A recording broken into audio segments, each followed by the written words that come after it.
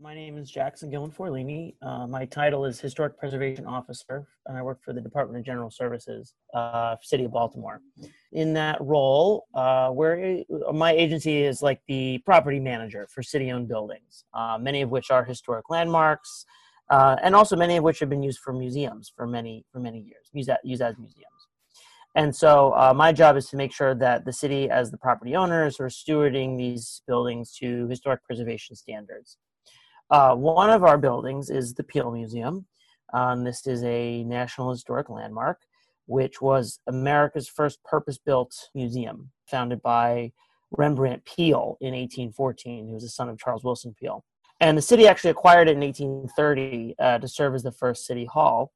And it's had a long storied history, but most recently it was left vacant in 1997, and the city has really struggled for a long time to find a good use for it.